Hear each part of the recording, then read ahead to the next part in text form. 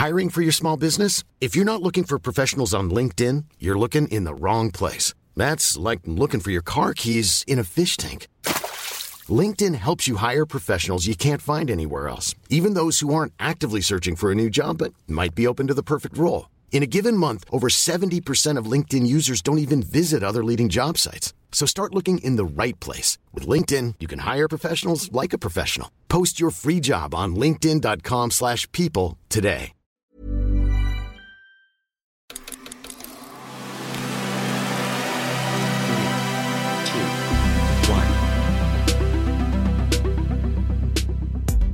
It's not my fault you're like in love with me. It's VGC, the video game podcast, with me, Jordan Midler, Andy Robinson, and Jake Tucker. This week, we know the 4 Xbox games jumping ship, we know about Nintendo's 2024 lineup, and we finally know more about Shadow of the Erdtree.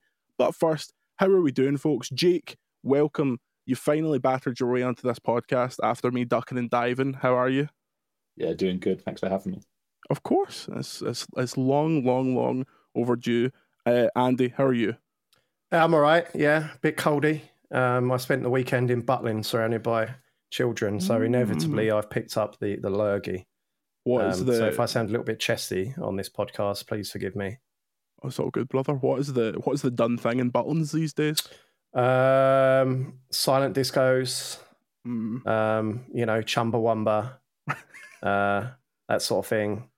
Like, no arcade games? Not got time arcades are utterly depressing now in the UK seaside towns, right? They are utterly depressing. It's like, if you want to go and see a large version of Flappy Bird sold that costs £1 a go, which you win tickets that encourages children to gamble and go and change them up for a pack of crayons, then you need to head to a seaside arcade. There's a decent arcade in Glasgow in the Cyrenix Centre now. So if they want to sponsor this podcast, they're welcome to. That has like tons of good games and the big versions of mobile games and all that shit. But the prizes are legit. The prizes are all like special edition Switches. It was like the Animal Crossing Switch, the Pokemon Scarlet and Violet Switch. And sure, you would potentially have to spend $100,000 on the games to actually get them any tickets. 2 full years, right? I mean, you never know. It's all possible, or because it's in the Cyrenix Centre in Glasgow, someone's just going to break that glass and take it.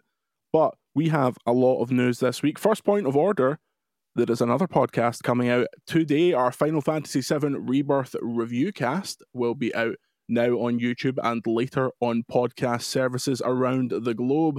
I wrangled together Jade from The Gamer, Ed from Eurogamer, and Alex Donaldson, Mr. RPG himself from VG247 to talk all things Final Fantasy VII Rebirth. You can also check out our review, which will be on the site as you are. Is the podcast as long as the game? No, the podcast is, based on how long it took me to complete it, the podcast is 1/80th of the game, and it's a long-ass podcast. So it's just a day-long podcast then? Yeah. It's a lot of anime boys looking at each other in the eyes and going, but that's what the people want. Story number 1.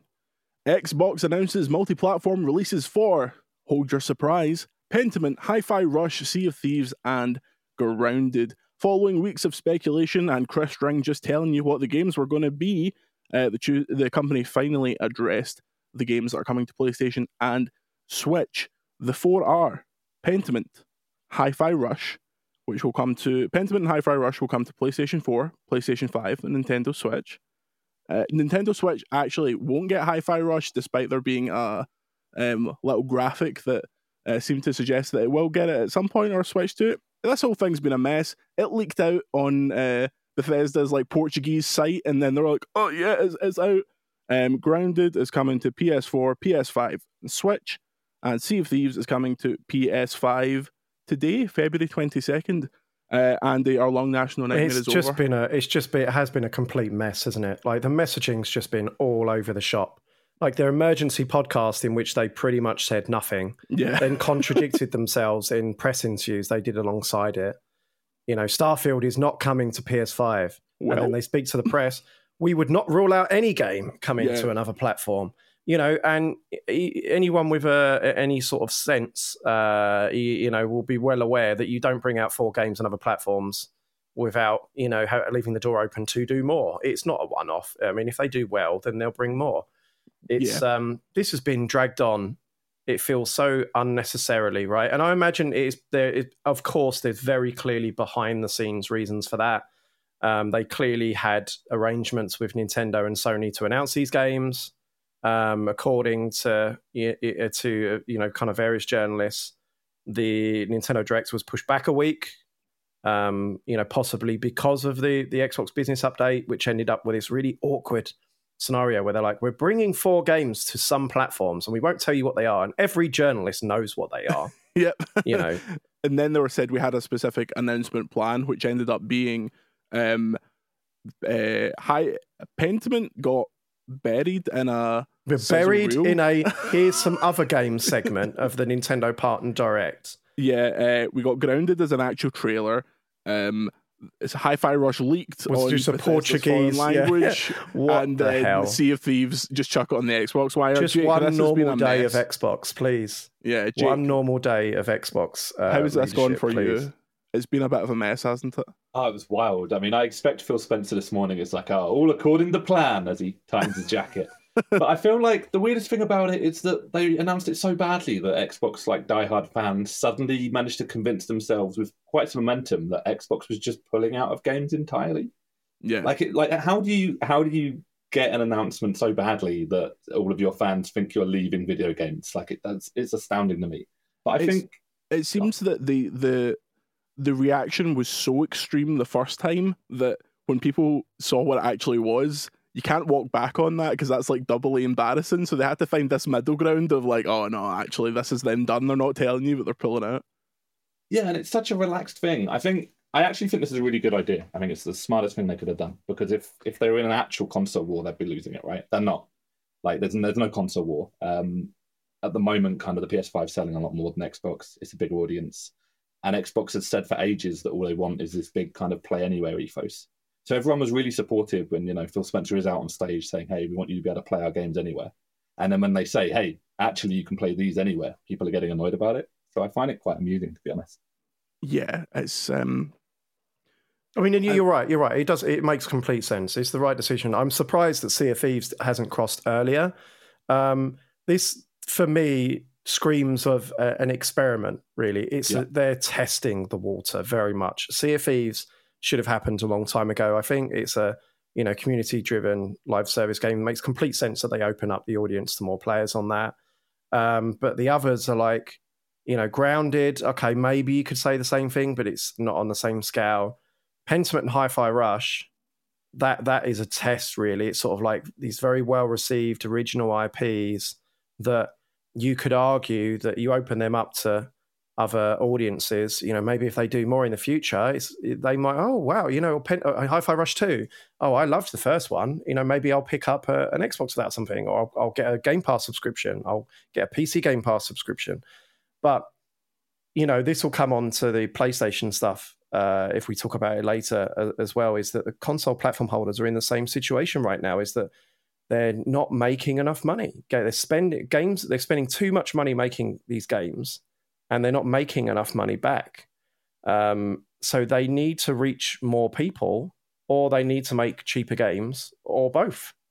Games now, we've been talking about this for years. In the games industry has been talking about it for years, about the creeping budgets, right? Like it was I think the old kind of like cliche was that the budgets double each generation for these AAA console games. Your Uncharted and what have you, your Halos.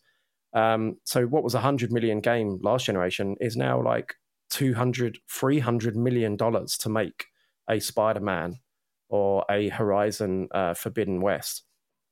And you look at the money they're making, especially like Sony's earnings recently, it's unsustainable.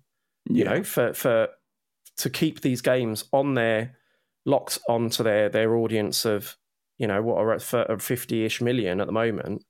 And the console kind of audience has not grown for 20, 25 to 30 years. It just hasn't. It's always been about 200 mil, and it's never got any bigger than that because, I guess older people kind of grow out of it and not enough younger people are coming in. So it's absolutely the right decision. They need to release more games on PC. They need to release more games on other platforms, and that's always been what Xbox has said. But not their actions haven't necessarily always matched their rhetoric, right?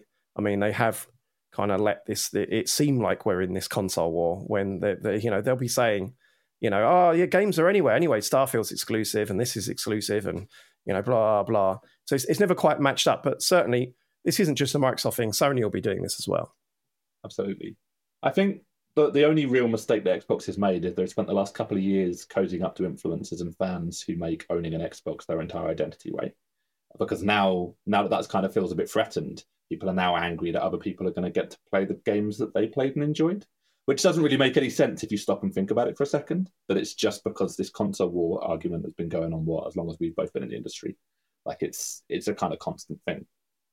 Yeah, I mean, they were kind of forced into that situation, right? Yeah. I mean, this goes back to, post Xbox One launch when they'd managed to piss off and isolate absolutely all of their fans, and they were forced onto the back foot into damage control mode and to hold the fan fests and to give the fans what they want to try and bring them back on side. But what the fans want to hear and what makes Xbox Microsoft money are not necessarily the same thing.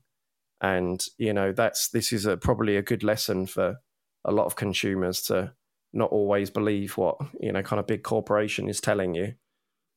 They're not going to take that lesson. Come on now. They're making new banners showing what Xbox games are coming out in 2024 free of charge as we speak. But let's not bully them any further. Second story, Elden Ring's first expansion trailer has confirmed a June release date. The Shadow of the Erdtree will be released on PS5, PS4, Xbox One, Xbox Series, and PC on the 21st of June. It will cost $34.99. I thought that trailer was excellent. Jake, amazing. Are you an Elden Ring man?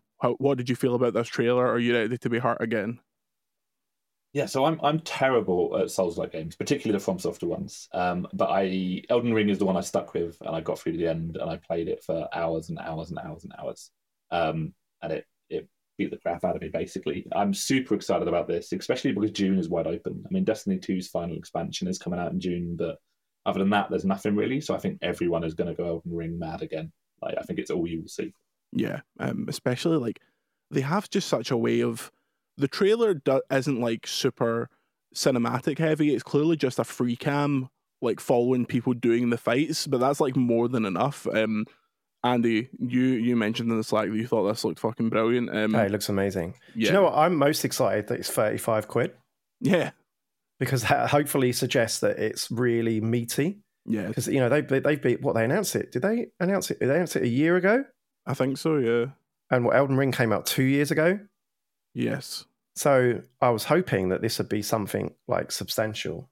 I think it will be. This suggests it is. And yeah, I'm the same as Jake. Like, I've always like dabbled into the From Software games. They've never fully kind of captured me. I've played all of them to some extent, like probably like a couple of hours, right? Demon Souls got me, the remake. Oh yeah. Finished it all the way through. That's still one of the best looking games. Fell in love with it. Yes, I mean, yeah, it's so like the visuals go a long way, right? Yeah, because it's like a little reward. That's like every time you go to another area, and then Elden Ring, I kind of carried it through. It's just an incredible piece of art. They've said a little bit about it here. Elden Ring Shadow of the Erdtree takes players beyond the lands between to explore the Land of Shadow, a completely new world from Elden Ring. Players can seamlessly travel back and forth between its vast maps, interspersed with diverse situations, meticulous dungeons where menacing enemies roam. It's a whole new map. By going by their previous DLC, this is going to be absolutely massive. And Elden Ring was already a ridiculously massive game, so I have high hopes. Jake, what do you think they do after this? I think they go straight Elden Ring 2, considering that has been like such a breakout success. Yeah, I mean, I would usually say they would go and make something else. Usually they've kind of alternated, but I kind of feel a bit like Elden Ring 2 was so big they should just follow up. I'm expecting to see this structurally to be quite similar. I think this will be kind of the half step, which is good for me because I think the best thing about Elden Ring was that if a boss was beating you or you didn't like where you were, you could just turn 180 and just walk until you found something else to batter. Right? And you could just cheese it with the spirits, which won me. Yeah. My spirit was Will Nelson, who works at PCGN, who I just got to co-op with me every time I couldn't beat a boss. I was like, this dragon's really annoying me. Can you come and help me? And he would, turn his PlayStation on and come and begrudgingly beat the boss for me. But yeah, I think Elden Ring 2 is probably next, but I think it'll be a long time before we see it. I mean, this is kind of, I would say, like one fairly big size map. They've been working on it 2 years. I think it could be another 3 years before we see another big release from them. Yeah. I wouldn't be surprised if we got another Sekiro. Oh, yeah. That did like it's under the radar, but that did really well. Does Activision retain publishing rights to that, or do they own it? I don't know, but I do know it did very well, and Activision were very happy with it. I mean, obviously the situation changed now; they've been sold to Microsoft potentially, but that game did very, very well, and also it's healthy within a studio like From to have another game like that because you can bring in younger directors and kind of train them up. So I wouldn't be surprised if something like that happened. But I think the thing that you're seeing behind the scenes is that From Software kind of acquired the trademark or the rights for, I don't know if they've got the publishing rights. I think it was the trademark for Elden Ring from Bandai Namco. And they've had a lot of investment in recent years, I think from Tencent, from Sony. And they have been talking about moving into a position of self-publishing. So I don't know what's going to happen there, but that would be interesting because they've been partnered with Bandai Namco for years. Yep. I worked at Bandai Namco for about 2 months, 10 years ago, and I worked on Dark Souls 2 Remastered, the PS4 one. And, super clear they got a very, very close relationship. I mean, Bandai Namco's worked on like all of their games, right, going back decades. I think the only one they didn't work on was Bloodborne because of the Sony connection. But yeah, Bloodborne and obviously Sekiro, but you're going back like Armored Core and stuff like that. They've been together for decades and decades. So I would be surprised if that ended, because they get the top tier treatment from Bandai Namco, right? They are Bandai Namco's number one stuff. But Bandai's still like a part of it for this DLC, but what you're likely not going to see next, and people will not be happy, is the Bloodborne mythical remake. Hidetaka Miyazaki was doing some rounds, and Eurogamer asked him about a Bloodborne remake. Quote, "It's a title we hold very dear, just as much as our fans. It does make me very happy to see that there are still so many people passionate about it. Put simply, it makes me very happy to see it's a title with a lot of specific memories, both for me and the staff who worked on it. Andy, this is the lowest selling Souls game, but it seems to be the most beloved one by the hardcores. What do you think the reason is they haven't even done a slightly gussied version for PS5 that wouldn't require a full remake's worth of work? That's a really good question. I wish I had done some research before you asked it, because I've definitely had people talk to me in the past about what's going on with that. I mean, I don't know if Jake has as well, but there's definitely been whispers for a while that there's been something going on. I think the only bit that's kind of like safe to talk about and isn't just people chatting over pints, right, as happens with so much of this stuff, is that it's kind of complicated because Sony and From both kind of put equal chunks into it and both feel like they should do well out of whatever comes out of it. So anytime that Sony makes a move towards PC, people are like, oh, Bloodborne could finally come to PC. But I think ultimately it's just kind of complicated. And From Software's stock, like with kind of fans, is so big now, it feels a little bit silly for them to kind of do anything they're not going to retain full ownership of. Which I guess is what you see in Elden Ring as well, right? Yeah. And also, I mean, it always comes down to stuff like that. Is business stuff, right? I mean, I've not heard that, but I imagine it's absolutely correct. Yeah.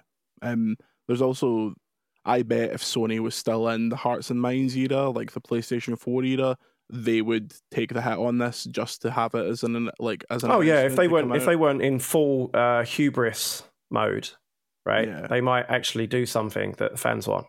There's also there is some issues with the way that game is designed, like that it runs at 30 for like specific in-game reasons. But when you have people like Lance McDonald that are like breaking the game and getting it running on a jailbroken PS5 at 60 frames a second, like it doesn't seem like the work required is the issue. No, I imagine that's trivial. It's 100% what Jake just said.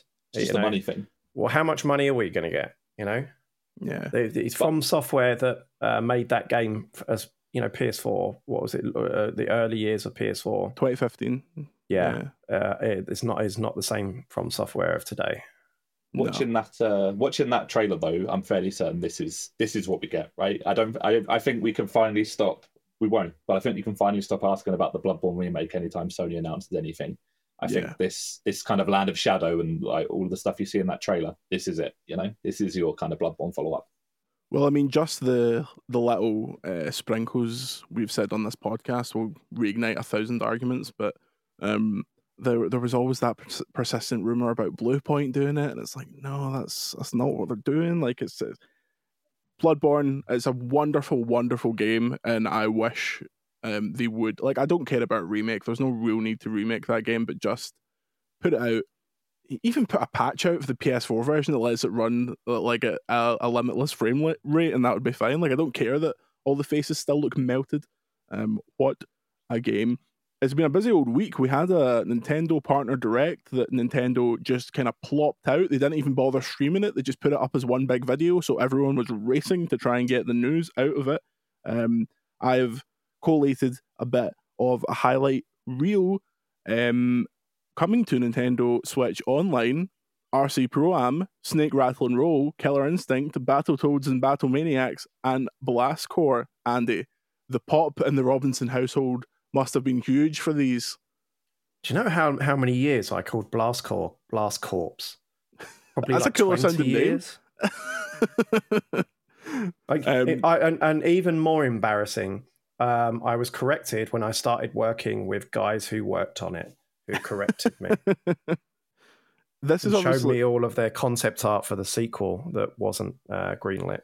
You should just tweet that. That'll go well. Maybe 20 years ago. That would be a banger headline in like 2006.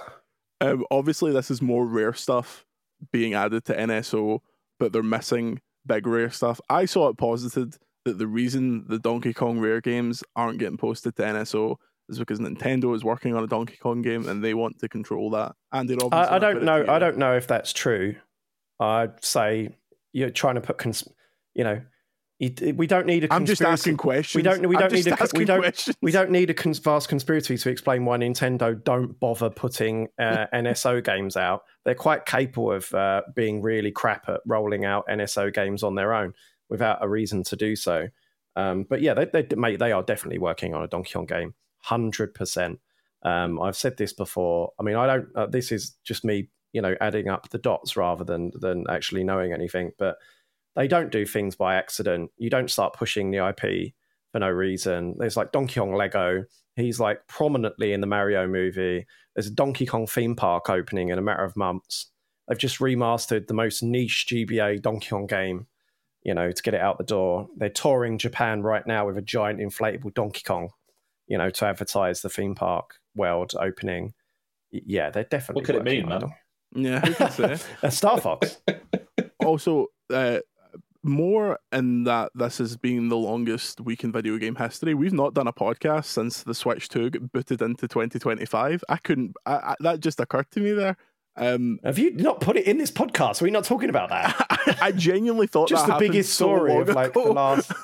Yeah, let's start again and we'll go for the Switch. Story number 3. The Nintendo Switch will now release in 2025, sources say. According to one Andy Robinson, he's heard on the grapevine via the leakers that are at Butlins that Nintendo's plans have shifted. I filed this story from Butlins. And multiple developers working on Switch 2 games were informed that the console will now release in 2025. We go now to our Butlins correspondent, Andy Robinson.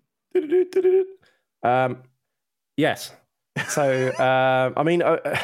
as we all know, right? So I was looking into this story last week, and there are a bunch of other journalists I know were also looking into this story, because this is what happens, right? I mean, I always see like when one of these stories comes out, and then a bunch of outlets all jump on it. I always see people like on forums and Discord and stuff like going, "Oh, how comes I hate it when they all say that they all corroborate each other and blah blah." It's because we're all working on the story, we're all chasing the same sources. What's happened is Nintendo has briefed publishers that they're now targeting Q1 2025 for their next console. And they obviously know it's going to leak eventually, because you tell that many people, someone's going to tell someone, who's going to trickle down and blah, blah, blah. So in terms of how the story broke, there's a Brazilian journalist. I haven't got his name in front of me, so I'm not going to attempt it. But he's congratulations to him on a good scoop. He put it in a Brazilian podcast, and I was literally working on the story, annoyingly.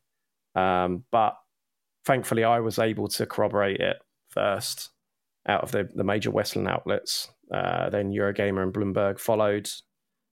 And we knocked 8% off their share price. So happy days. But yeah, no, so it basically, I don't know why it slipped. It was planned for late 2024, as of late last year, up to at least late last year. I think they made the decision to move it possibly even as far back as December, January time. And this information's just starting to trickle about into, media circles. We don't know why they've done it, because there's a lot of incentive for them to launch their new console this year, because it's a slow year for the other platform holders. Obviously Nintendo Switch is the original is not getting any younger. One person suggested to me that it might be as simple as they don't think their first party software is ready, but I don't imagine that's something that they've told partners, so that's probably speculation.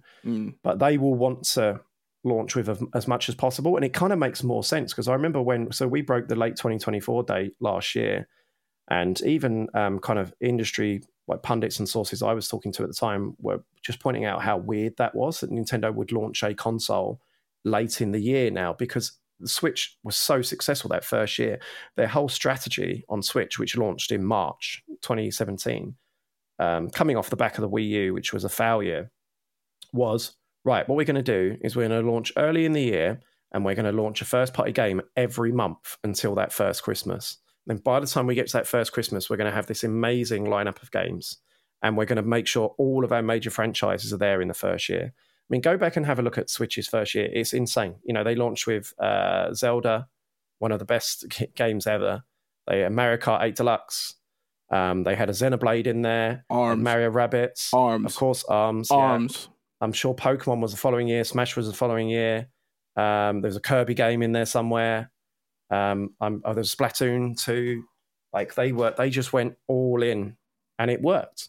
So the assumption was always, well, of course, they're just going to do that again, which it now looks like they are going to. Maybe they decided, maybe they realized that. Maybe they got, strategically, they decided to do that. But, there was every incentive for them to come out this year, but there's no point in doing it if they don't think they have the software to kind of, pump out a game every month. But at the same time, they kind of want to stay away from GTA 6 unless they've got it. Because if there is a system seller, that is a system seller for PlayStation and Xbox. So it's disappointing, right? I think it's already, it feels like 2023 part 2. It's already depressing. Like, still people getting laid off. There's more layoffs coming from what I hear. We've had a couple of good games, but it's just it feels like a grim landscape, and Switch 2 was something that felt like it could pick up the industry, especially with and something like that helps the whole industry, by the way. We're talking about Xbox and PlayStation and their financial numbers and how they're a little bit grim, and that helps when you have, especially a Nintendo console that is a bit more innovative, to bring in new players into the console space. I think we quite desperately need that right now. So hopefully it's a strong launch. Hopefully it's an interesting console and not just Switch Mark II, which I imagine it isn't. You're confirming today that Arms 2: Legs is not ready for the Switch 2 launch, and therefore has been punted into 2025. Elbows. Yeah. Knees and toes DLC. Jake, give me a prediction of a date and a price for the Switch 2. And if you are correct, to the day, I will buy you your Switch 2. Usually I'm always good. You used to ask me for Metacritic predictions. And you're very good at Metacritic predictions. This one's very scary. I reckon it'll be about 400 quid, and I think it will launch early in March. If you want a specific day, I'll go for the 11th of March, but there's no science behind that. I'm just putting the speculation out there. Remember, VGC Maniacs, if it does launch on the 11th of March, please do not remind me or deepfake this video so that Jake said like the 12th of March or something like that. But I think March makes sense because you don't want to launch when no one's got any money after Christmas, and you don't want to launch just before Christmas because then you can't buy any, right? Like I know they'll be pressured to include it in the fiscal year as well, right? I mean, their fiscal year runs until the end of March, so I think it's almost certain that it will come out in March now.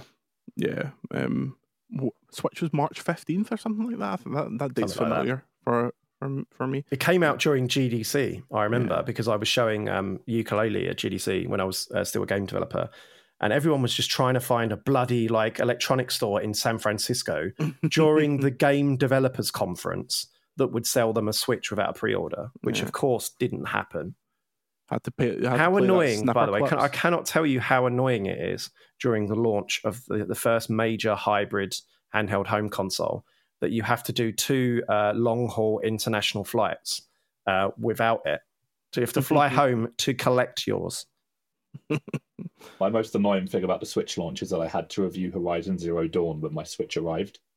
And like once Horizon was a pretty decent game as far as I was concerned, and I played Zelda for 2 hours and was like, I actually don't want to ever go back to Horizon ever. My Switch pre-order story is that this was still when Game Center in Paisley existed. God rest it. The morning of the Switch launch, it was about 5 minutes after it opened, and I saw everyone get theirs on Twitter, and then I just decided to phone them, and I was like, "Do you have any of them?" And he was like, "We've got one red and blue one. Do you want to just come and get it?" I was like, "Yeah, fuck you, fine. I'll be down in 5 minutes." And that was it. Like the FOMO was so overwhelming just from seeing people get theirs. You're bringing back memories now. I wasn't quite as excited as I should be for that launch because I'd spent about 3 months up to that point having awkward meetings with Unity and Nintendo of Japan trying to get our game to run on the bloody thing. It's like all these lovely Unreal Engine games like launching on it, which look spectacular, like Snake Pass.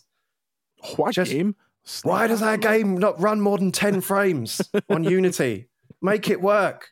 Years later, I'm going off on a tangent here. Years later, I was in Japan at they do a game. There's a games industry meetup out there called Otoru. That's the Otaku one. I think there's a different one for Tokyo. So it's like just a weekly social where anyone in the games can meet up and they rent a bar and they all meet up and stuff. It's quite a good little, mixer.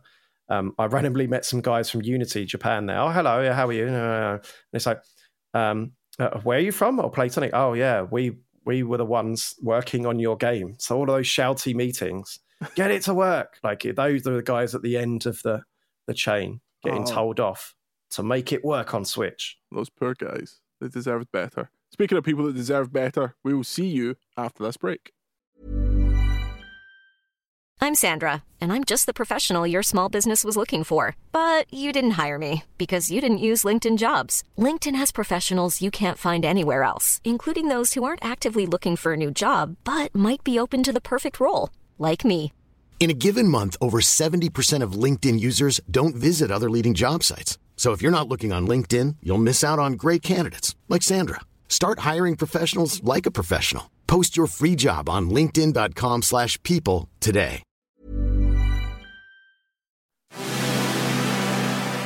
And we are back. The only other thing from the Nintendo Direct that I simply must highlight is that we are getting the Star Wars Battlefront games back on modern platforms. Awesome, right? I'm amazed that they've done that. That is so cool. Not only that, they've put new content in it. Kit fucking Fisto is in this game now. That should be the headline. That's a made-up character. Everyone who's about 25 is like losing it. Oh yeah. But yes, the 64-player online multiplayer. They've gotten all the original maps, and now old modes that didn't work on certain maps have been like changed so that they can work on new maps. It seems like actual work has been done into this, and this is the story that is most translated into the Facebook feeds. I'm loving the Disney era where they're just like, yeah, go on in.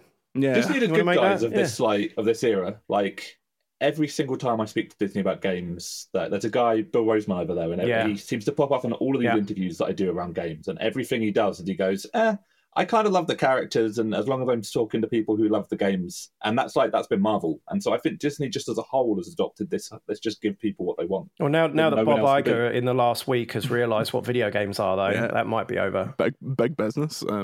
Bob Iger's going to he's going to cancel the Jedi series. He's going to fire Cameron Monaghan. He's going to bring back Disney Infinity, get those figures out of B&M. But yeah, out of Chris Scullion's loft. You can try. Don't touch any of Chris Scullion's toys; it will break your hand. Chris Scullion will return. His house currently has several holes in it, so that's why he's not been part of this podcast. Apart from when that Xbox thing happened and he had to come on and defend Microsoft's honor because he is Phil's biggest fan. There's some breaking news. There's some breaking news on Twitter that we can talk about for 30 seconds because that's how interesting it is. Sony is adding PC support for PSVR 2 this year. So the four people who have purchased one. Oh, well, I didn't purchase it. I have one. So it's going to be some serious stains on that PSVR 2. Story number 5. Speaking of stains, Randy Pitchford has teased a new Borderlands game. He says, look, we haven't even announced anything of it. Clearly we're working on something. This is following some tweets suggesting that we might get Borderlands 4. Jake, did you watch the trailer for 2024 Oscar Best Picture Borderlands movie? I did, and despite not really liking Borderlands anymore and really hating the whole Tiny Tina thing the games did, I thought the trailer looked pretty funny, actually. Oh, Jake. I know. And I like good movies, I promise. It's just, you show me Kevin Hart screaming wildly while something happens just off screen, that I'm into it, man. He is a funny guy. Like, I will watch him laugh. I don't actually think the things he says are very funny, but I think him laughing is really funny. So he reacts in a funny way. Yeah. That's his whole acting tool set, is he reacts to things around him in a way that I find funny. Look, I used to love Borderlands. I thought Borderlands 1 and 2 were absolutely incredible games. 3 is fine, but it didn't hit the way it used to. But yeah, that trailer was a bit odd. Borderlands 3 seemed to do pretty well. So Jake, do you think a 4 would do well? Do you think that's what they're doing? Like, because I mean, what else do Gearbox have? Yeah, I mean, ultimately, if you're releasing a Borderlands movie, there's a big budget Borderlands movie. Cate Blanchett's in it. Like, obviously, you try and release a game to take advantage of that if you can. Yeah. Borderlands 4, I guess, would be an obvious choice. But I guess you could always go back and just like remake Borderlands 1 if they wanted to. I'd be fucking well up for that. But that would also kind of get the nostalgia hit and maybe be a bit cheaper for them in terms of design. But other than that, I'm acutely aware as well that they're potentially up for sale and have been for some time. So it's probably in their interest to talk up the fantastic things they're working on. Yeah. It's that, or they go back to Brothers in Arms, right? And I love Brothers in Arms, but no one else remembers that it exists. Do you know what? It's actually, I don't think people appreciate how massive Borderlands is. Oh yeah, it's stupid, like how many copies that sells. I mean, when the third came out, it was on like every billboard and bus everywhere. Yeah. I mean, it's properly a mainstream franchise. I'm shocked Take-Two haven't just bought them yet to get Borderlands, essentially. Like, that seems like such a big thing for them. But I don't know if they have, there's something going on there. I can't recall if they've got publishing rights or what have you, but when they were sold to Embracer, Take-Two didn't seem bothered. They were like, we have an ongoing relationship with them, it's fine. So I don't know if they have like a long-term publishing rights agreement or something, but they probably do. Yeah. The first Borderlands cover had the guy going like that with one hand. The second Borderlands cover had the guy shooting himself with his other fingers. The third broke this tradition. I would like the fourth cover to have guns on their feet, shooting themselves in the head 4 times. That's my only note, Gearbox.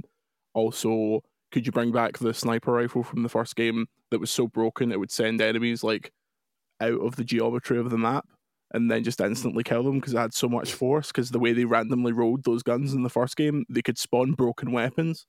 Fucking tremendous game. Since I'm in the mood, I remember being in a meeting for the pre-cel shaded version of Borderlands. And not many people remember that they kind of soft rebooted the art direction because it looked like a very bland post-apocalyptic game, and then they cel shaded it afterwards. And I fell asleep in this meeting. at Leipzig. It's really just like an amazing triumph of marketing if you think about it, because they basically just said, we have a lot of guns in our game and here's a trap from Cage the Elephant. And it just became one of the biggest. But that was their thing. Their whole games. thing was just the guns. Oh, we have loads of guns. All right, but I'm falling asleep. They all felt the same. Like just showing you all, exactly, like showing you all the guns. It's like, I'm falling asleep. And then they, now it looks like really fun, like really cartoonish, and it has loads of guns. Okay. That's more interesting. I'm a big shooter guy, and it's annoying to me when it's like, hey, there's 1,000 different guns, but 950 of them feel very shit. same. Yeah. Like, it really isn't impressive. Like, coming from, I used to love Bungie's games at the time. It's like, yeah, but they have 10 guns that are all brilliant, that no one can replicate, you know? Speaking of Bungie, just before we go, I asked the VGC Nation whether or not Halo was still a relevant franchise. This is in the wake of watching a trailer for that Halo TV show pop up on YouTube and thinking, I've started watching it, you know. So okay, let's kick this off. Is it all right? Because I've heard it's quite good. Well, I mean, I've only just got to the second season. I think the second season's 3 episodes in, and from people I've been talking to on the internet, apparently the second one is a lot better than the first one.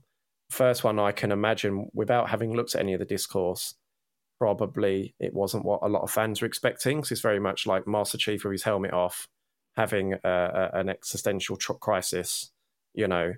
But actually, the production value is pretty good. It's actually fairly well done. They haven't just slapped it together. I'm quite looking forward to watching the second season. Someone who I won't name because of their employment status liked the first episode and then filled a chat with saying it was one of the worst things they'd ever watched, but that honestly made me want to watch it more. But they are an absolute Halo diehard.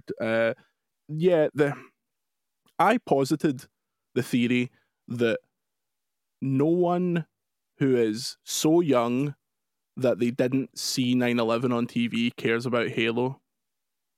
Do you see where I'm going with this? So if you are 25, if you're 24 and up, you care about Halo because you were young when Halo 3 was like the hottest shit in the world. But if you're younger than that, you've only seen bad Halo, and thus the series has fallen out of favour. Jake, what do you think about my hypothesis? Well, but I think as the Star Wars, your love for the Star Wars prequel shows, bro, I've got no fucking love for the Star Wars that came prequels. Out when they were young, man. I actively dislike the Star Wars. Those are just the prequels. guys who are going to be telling you in the next 5 years that you're chatting shit, and the best one's Halo 4. Yeah, well, that's how it goes. Yeah, because the big issue with your hypotheses there is you're like, Halo 3 is the hottest shit in the world, but actually Halo 2 was the hottest shit in the world. Halo ODST is the hottest shit in the world. Not the campaign, certainly not. No, but running around with dual needlers and everyone just dying, it was horribly, horribly broken at an age before people ever balanced Halo 3 anything. is better than Halo 2. Halo 3 is much better. You know what's better than Halo 3? ODST. ODST. I do like firefight mode is such a joyous time for me. So good.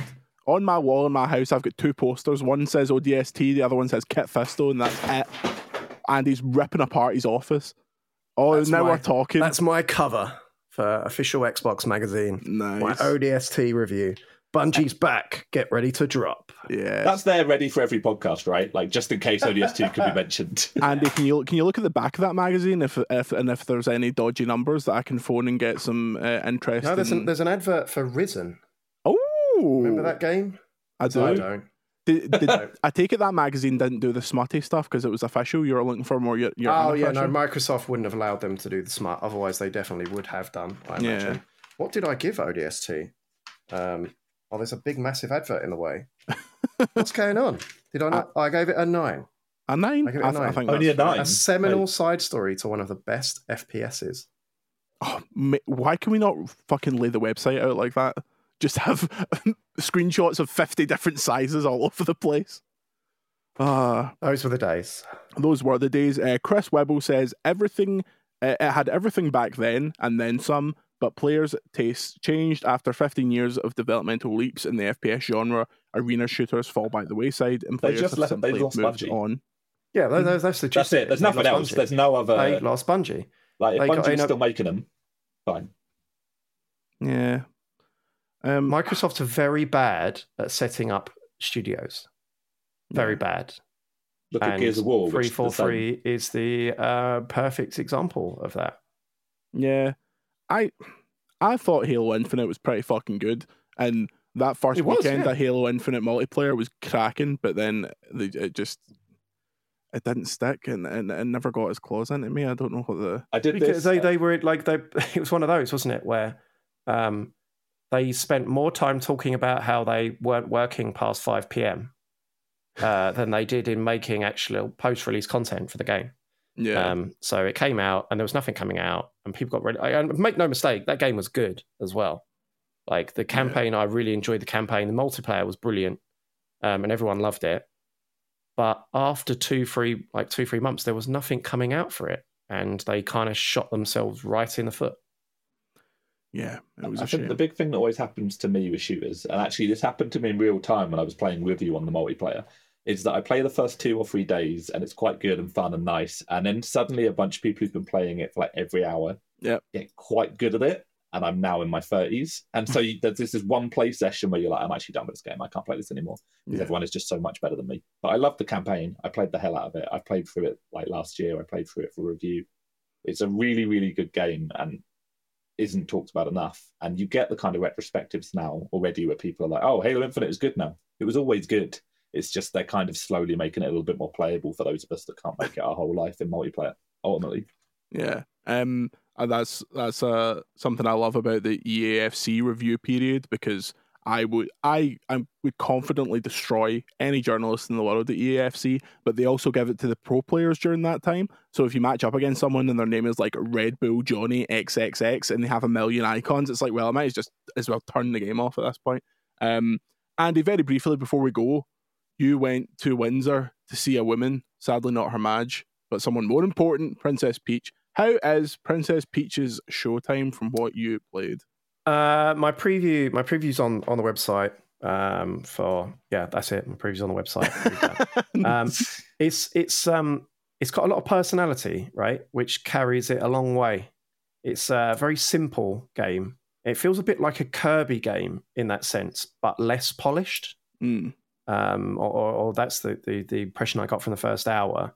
There's like tons and tons of, it's like a Taylor Swift concert, like the amount of like careful, kind of costume changes, and it just veers in all sorts of directions. Like the variety of gameplay is mad. Like you'll be like a chef, like baking, giant cookies and decorating cakes, and the next minute you're a ninja going through stealth segments and 2D platforming, and then you're a figure skater, doing like rhythm action stuff. So it's better than I thought it looked before I played it.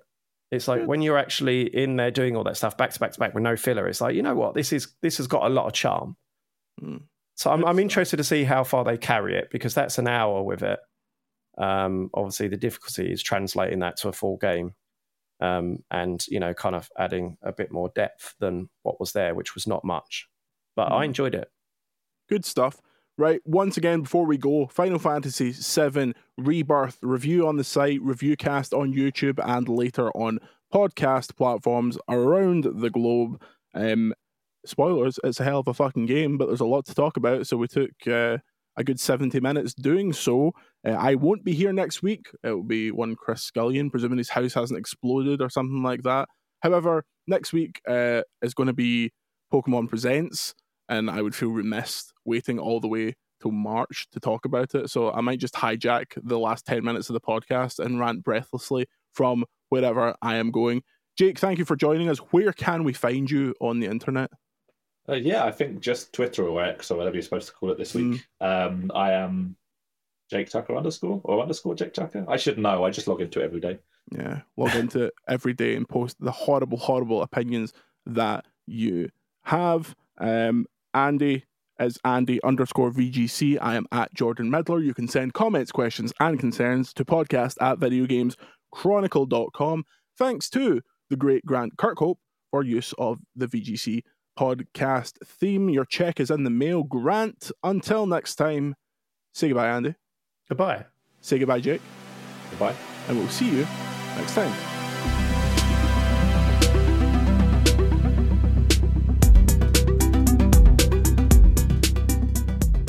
VGC, a video games podcast, is a Stack production and part of the Acast Creator Network.